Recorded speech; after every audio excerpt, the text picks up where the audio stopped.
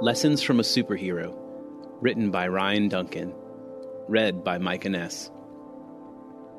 And the Word became flesh and dwelt among us, and we saw his glory, glory as of the only begotten from the Father, full of grace and truth. John 1:14. Who is your favorite superhero?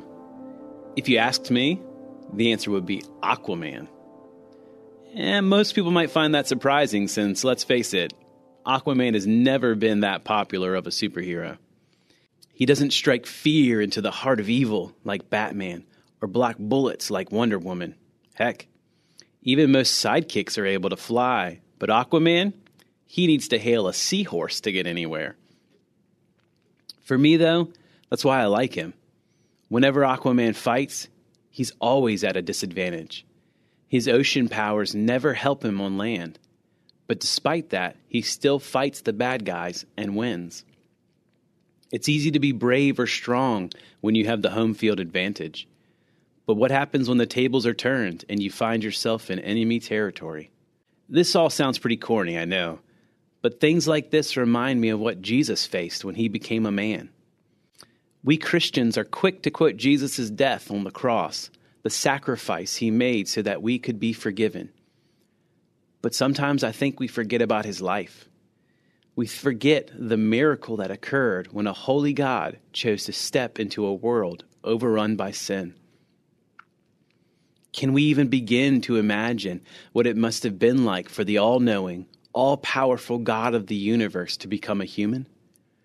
To understand the indignity of stubbing a toe or skinning a knee, the frustration of being confined to a small desert when the whole universe could not contain him, the humility required to endure hunger and thirst.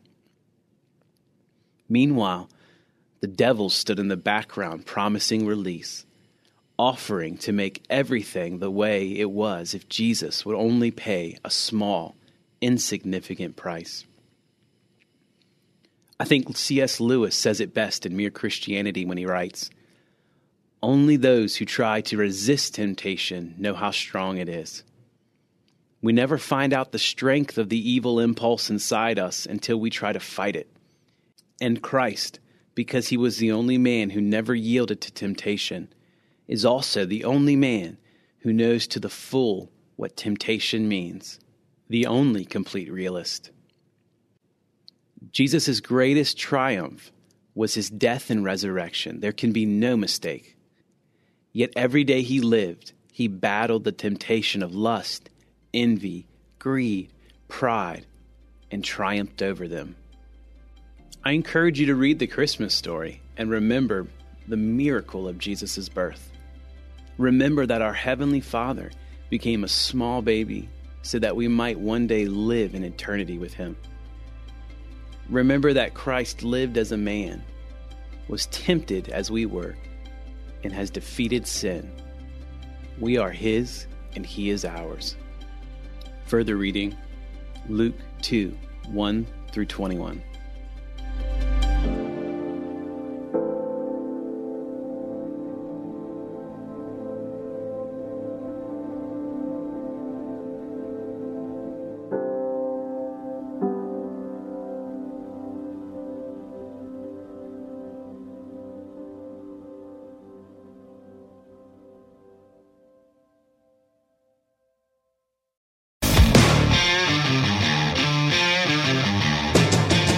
Hi, I'm Zach.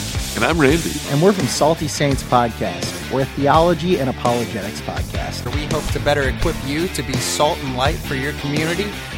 We hope that we can help you to go out and be a reflection of Jesus Christ to those around you, to your friends and your family, and especially to those that do not know Christ. To find out more, subscribe at lifeaudio.com.